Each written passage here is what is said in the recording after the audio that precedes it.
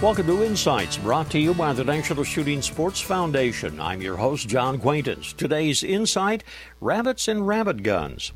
Now, I don't often hunt rabbits because where I live, there don't seem to be a lot of them. That, and I don't have a dog that would recognize a rabbit if it handed him a carrot. When I did rabbit hunt years ago, I frankly tended to use a .22 rifle.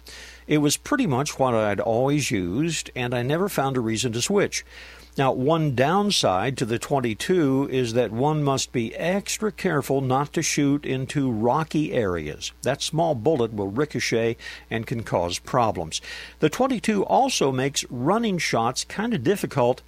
Most folks I know use the good old 12-gauge pump or the 12-gauge auto, loaded with low brass 6s or 7s, something like that.